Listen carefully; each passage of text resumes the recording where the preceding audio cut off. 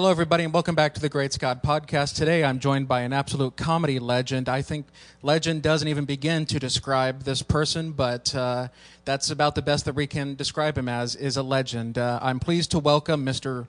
Rich Little. How's it going, Rich? Just great. Yeah, I'm a legend in my own mind. And so it begins. So, Rich, first off, I have to say congratulations on your recent achievement. You are the longest-running act in Vegas at the Tropicana, is it? Yeah, the Tropicana, yeah. 5 nights a week. 5 nights a week. How do you manage to do it all? Well, I keep busy. You know, I've got my health, and I still do impressions, so gives me something to do, and the audience seems to enjoy the show, so I'm going to continue as long as I can. As long as you can. So tell us. I know that let me rephrase this. So you're also known for doing the Dean Martin celebrity roasts, Right. And one of the recent roasters just passed away, Don Rickles, the legendary Don Rickles. Did you know Don and Barbara that well? Oh, I knew Don very well. Yeah, we did the Dean Martin roast together. He did 19, I did 24, and I spent a lot of time with Don, and I was amazed at his comic ability. Probably the funniest man I've ever seen in my life. It's a great loss, you know. Yeah. But he had a great career. He really did. Wow. Yeah, absolutely. Did you go to Don's funeral? No, I don't think he had a funeral. I'm not sure he did. I'm not aware of it. But no, there wasn't too much done except that people think of him very, very fondly, and and they all knew, you know, that he was a nice guy and that it was all a put on, and so people love Don Rickles. You know, he's one of the greats. And I was privileged to know him. So can you give us a story or two about what the preparation for the whole Dean Martin celebrity roast was like, having all these stars there? Yeah, well, you know, they were the best entertainers in the world on those roasts, you know, the best comics and some of the great actors of all time. So there was a lot of pressure. You know, you're standing up in front of these giants, and I'm in my 20s. And once you could get over that, you know, it was kind of fun to do. But I did so many roasts because I think I could imitate many people that were on the roasts. And if I could imitate at least 4 or 5 people on the dais, I got to do the roast. And that was great fun, you know, to do an impression in front of somebody. And Dean was great. He didn't socialize much. You know, he was hard to get to know, but he sure was funny, and he had a great ability to make you laugh. You know, especially when things went wrong. He was incredible. Yeah, he was one of the greats. So, what was your very first roast that you did? I don't know what the first one was. I can't remember what the very first roast I did, but. You know, I can remember certain roasts stick out of my mind. The Jimmy Stewart one, where I taught Jimmy how to imitate himself. that was pretty funny. And doing the Johnny Carson roast, where I did all Johnny Carson's mannerisms. I think he had 23 of them, and he got quite a kick out of that. You know, Johnny Carson, Rich, you do me so good. I was thinking when I die, they should bury you. So luckily they didn't, but yeah, absolutely. But that was a great impression for me, Johnny Carson. I had a lot of fun doing him. You said that was. And I think I'm known for a couple of voices. Johnny Carson's one of them. Nixon was one I was known for years. Reagan, Jimmy Stewart. You know, certain voices. Stick in people's minds, and when they see my show, I guess they want me to do them, you know, the ones they remember the best, so that's what I do. So are you always perfecting and trying to work on these impressions all the time? Oh yeah, yeah. I'm constantly working on voices. I'm working on Donald Trump. You know, it's a difficult voice to do. You know, it's easy to look like him. You know, you put on that orange wig and you know, and those long ties. But the voice is a little tricky. We are going to build a wall, a great wall, and Walmart is going to pay for the wall.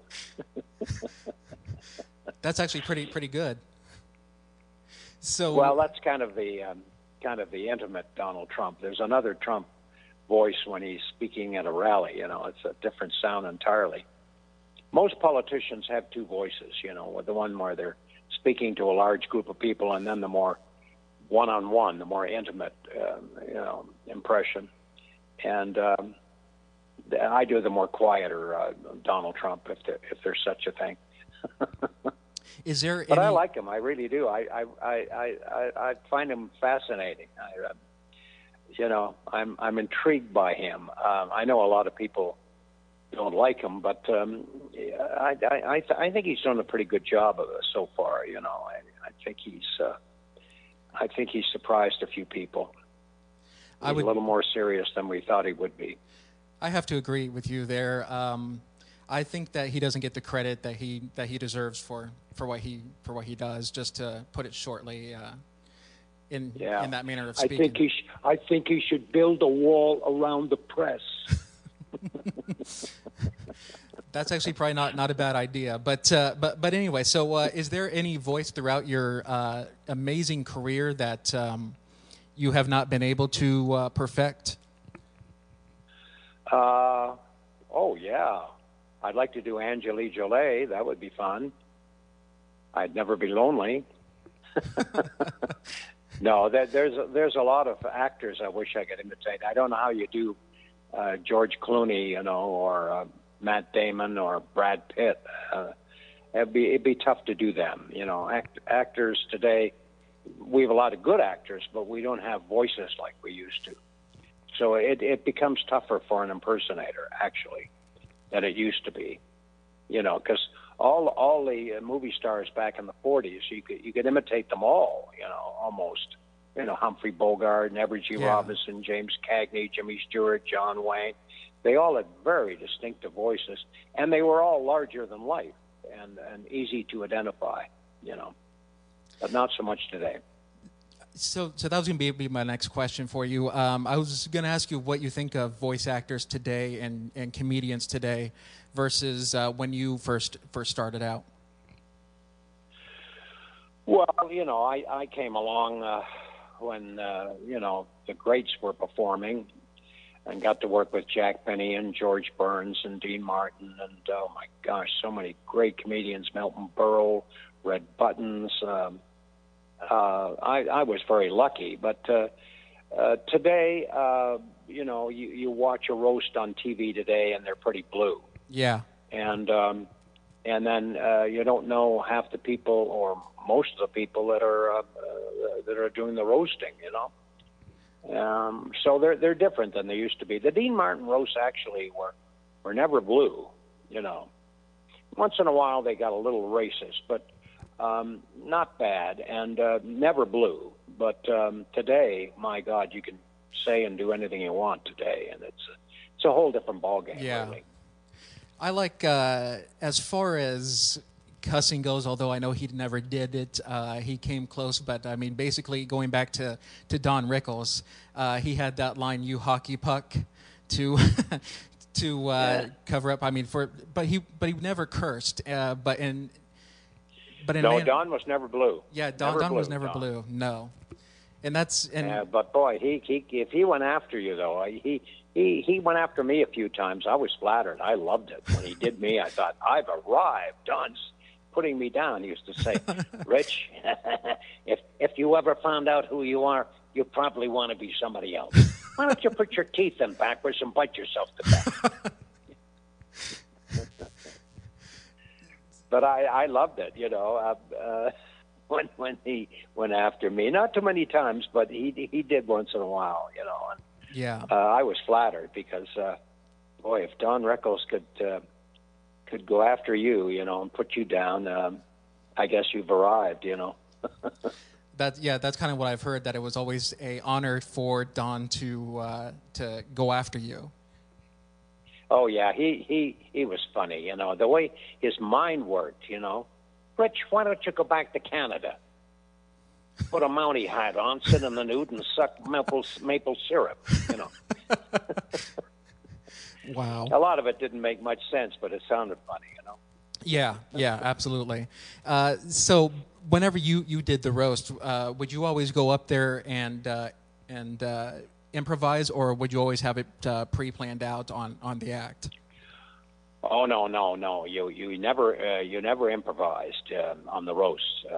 There were a few people that threw away the cards and thought they could just do their own material, and usually died. Yeah. You had to read the lines, and sometimes you do something that you wrote, sometimes what they wrote, and mix it up, and and use your best judgment. Sometimes a joke might not work, so you just go on to the next one. But as long as you're having fun and the audience is enjoying it, and with Dean there, they were always in a good mood, because Dean was ad-libbing, and he screwed up all the time, and everybody loved it when he did that. I hear that, speaking of Dean Martin, Dean never rehearsed. Is that true? Never rehearsed. Never? No, he didn't like to rehearse. He didn't read the cue cards. He didn't even know who the guest of honor was when he started to do the show. Wow. Dean was in his own world. Dean wanted to do it as fast as he could and then leave. And I don't know why he was in such a hurry. I often think, what did he rush home for? What did he do when he got home? Well, he played golf. I know that. Yeah, but, when Dean would do the roasts, they taped for an hour, so he was probably in the studio an hour and a half, and that was it. And just read the cards, and when things went wrong, he could pull it out. He just had a wonderful way of ad-libbing. It was just incredible to watch him. So have you ever been asked or let me ask you this rather, are you still a part of the Friars Club? I was a friar. I don't know whether I still am or not. There's no friar in Las Vegas or L.A. anymore, but in New York there is. Yeah. And next time I go to New York, I'll go by the Friars, because it's a good organization, and there's some wonderful people involved, and I just don't get to New York that often, But I did a lot of those Friars roasts back in the 70s, those blue ones that Milton Berle did, and they were funny. They were blue, but it was clever blue. I don't mind if it's blue if it's clever, but if it's just dirty, it doesn't appeal to me at all. But those roasts were fun to do, actually, because oh my God, some of the things people came out with. Well, you could see why they were never on television. So would you say that's the highlight of your career, getting to do the roast with Dean Martin and all these other big time stars? I think the Martin roasts, I did 24, and then I hosted the Tonight Show about I don't know, a dozen times, and that was a high point for me. I had my own television variety show in the 70s. That was another high point for me, but it only lasted one season. So, performing at both Reagan inauguration galas, that was another high point for me in my career. So, I've had high points and low points, but to be still working, and I'm in my late 70s is pretty good, Oh, yeah. I got to talk to Shadoe Stevens here recently, and there's not many people who, are from that generation left that are still working. Shadoe being one of them, who's been in show business for close to, I think, over 4 decades maybe, and but most of the people today, they're all gone pretty much for the most part. Oh yeah, I was looking at the picture I have of the Frank Sinatra Dean Martin roast with the whole cast posing for a picture, and I was looking at it actually yesterday, and there's only 2 people in that picture alive. Me and Ruth Buzzy. Do you still? And everybody else is gone. Everybody else is gone. Oh my gosh! Yeah. It's quite astounding to see all these greats that are no longer with us. It just shows you how time marches on. Yeah. Do you still talk to any of the other roasters that are still living? No. Very few people are. Yeah, I know that you just mentioned Ruth Buzzy. There are some people that did the roast, but did a few. Like Tony Orlando did a few, and Jamie Farr and people like that. But the ones that did a lot of roasts, they're pretty well all gone now. Yeah, that's unfortunate. I mean, it's sad to see. Yeah, my act is deceased. But and I do have to say that that's one thing that I do like about you going back to your comedy, that you are a very clean comedian, and I've always very much appreciated that about you. Well, thank you. Yeah, I'm of the old school. The kids today, the comedians of today, they say anything they want, and they think it's kind of appropriate if you use the four-letter words. But yeah, I don't really, unless, well, I tell one story where I actually do use the F word, and it's a true story. If you buy my book, it's in the book. It's a long story, but Betty Davis actually ended up telling the President Reagan to F off. Mm. I'm sure that's and not. And I won't tell you the whole story; it's too long. But if you buy my book, little by little, I do a whole chapter on Reagan, and the Betty Davis story is very funny. I do want to. It's a little crude, but it's funny. I do want to ask you one more question about your impersonations. About well, let me ask you this: whenever you were younger, maybe as a kid, did you impersonate your family members at all, or did you have? Do you remember your very first? Oh yeah, I could do my father a little bit. I could do my mother actually. My mother was one of my best impressions, but there was no money in it, Yeah. I could my mother. I can still imitate my mother. She's long gone, but she'd say, "Richard, I saw you on the Ed Sullivan Show on Sunday night." "Oh, really, Mother? What'd you think?" "I didn't like the tie, and that suit has got to go to the Goodwill." That's the way my mother talked. Yeah. Why were you wearing those shoes? I thought we threw them out. She was a character, my mother. She used to come and see my show, and she said, "I don't mind you doing people like Jack Nicholson, but if you start cursing, I will leave." I think. And so when I would do Jack Nicholson, when my mom was in the audience, I'd go, "Well, golly, well, gee whiz, darn it." Which isn't really Jack, is it? No. I think that we but might I have. Can't have my mother. I couldn't have my mother get up in the front row and leave. So I always used to appease her.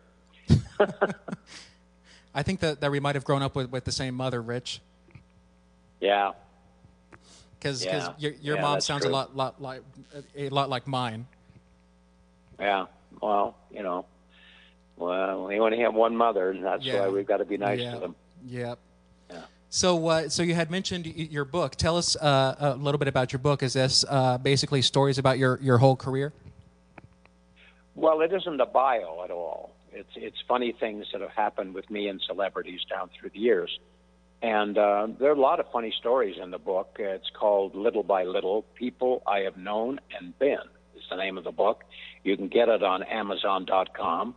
And I talk about, Frank Sinatra. I talk about George Burns, Orson Welles, Judy Garland, Julie Andrews. I talk Jackie Gleason. I talk about a lot of people, Ronald Reagan. And they're just kind of funny things that have happened. And it's been out now for a couple of months, and it's selling very well. really doing great. So my final question for you, Rich, if you don't mind, can I get you, because this has been one of my favorite impressions that you do, is and someone that I personally did admire as well, is Ronald Reagan. Well, yes, Ronnie Reagan. Well, the first time I met Reagan, I said, Mr. President, you always start every sentence with, well. And he said, well, I guess I do. I guess I do. And then I said, and you always look down, and then you raise your head and you say, well, why do you look down before you speak? And you know what he said to me? Well, Rich, you'd look down too if you owned a horse ranch. He was pretty funny. He always had a funny line for you. He was almost a comedian. I mean, gosh, he loved humor and he loved to tell jokes. Oh my gosh! When I go to the White House, he would do impressions for me. He was quite a remarkable man, President Reagan. A lot of charm and that little twinkle in his eye, and he just was a fascinating man, and I just adored him. Absolutely. Absolutely. And I mean, by far, and also going back to what you said about him being humorous, George W. Bush is also a pretty funny person himself. He could also be a comedian. George W. Bush, my fellow Americans. Wow. Yeah, I did senior too. George Bush Senior. Okay, gotcha. Good. He kind of talked like that. Punctuated words, and the son talked, more like this. My fellow Americans, on 9/11, our nation came under attack. It was all in the papers. And so I have to ask this final question, if that's okay. I know that I had said previously. What advice would you give to someone who wants to get into show business, maybe comedy, or someone who does impersonations like yourself? Well, I think if you want to do impersonations, I would do voices that nobody else does. If you can do somebody that nobody's either thought of doing or is difficult to do, and if you can do it well, you got a lot going for you. I would think if you wanted to get into show business, I would get an agent or a manager, because you can't promote yourself. You got to get somebody who believes in you and can push you, and has a person that can open doors for you. Has connections. That's important. Yeah. Well, Rich, I do want to thank you so much for your time on being on my podcast. God bless you, sir, and I hope to make it out to one of your shows sometime. Great. Okay. Well, thanks for calling. Well, thank you so much for your time, sir. Okay. Good night and God bless. Good night. Red Skelton. Red Skelton. Skelton. I love Red Skelton. Yeah, great guy. Bye. All right, bye-bye.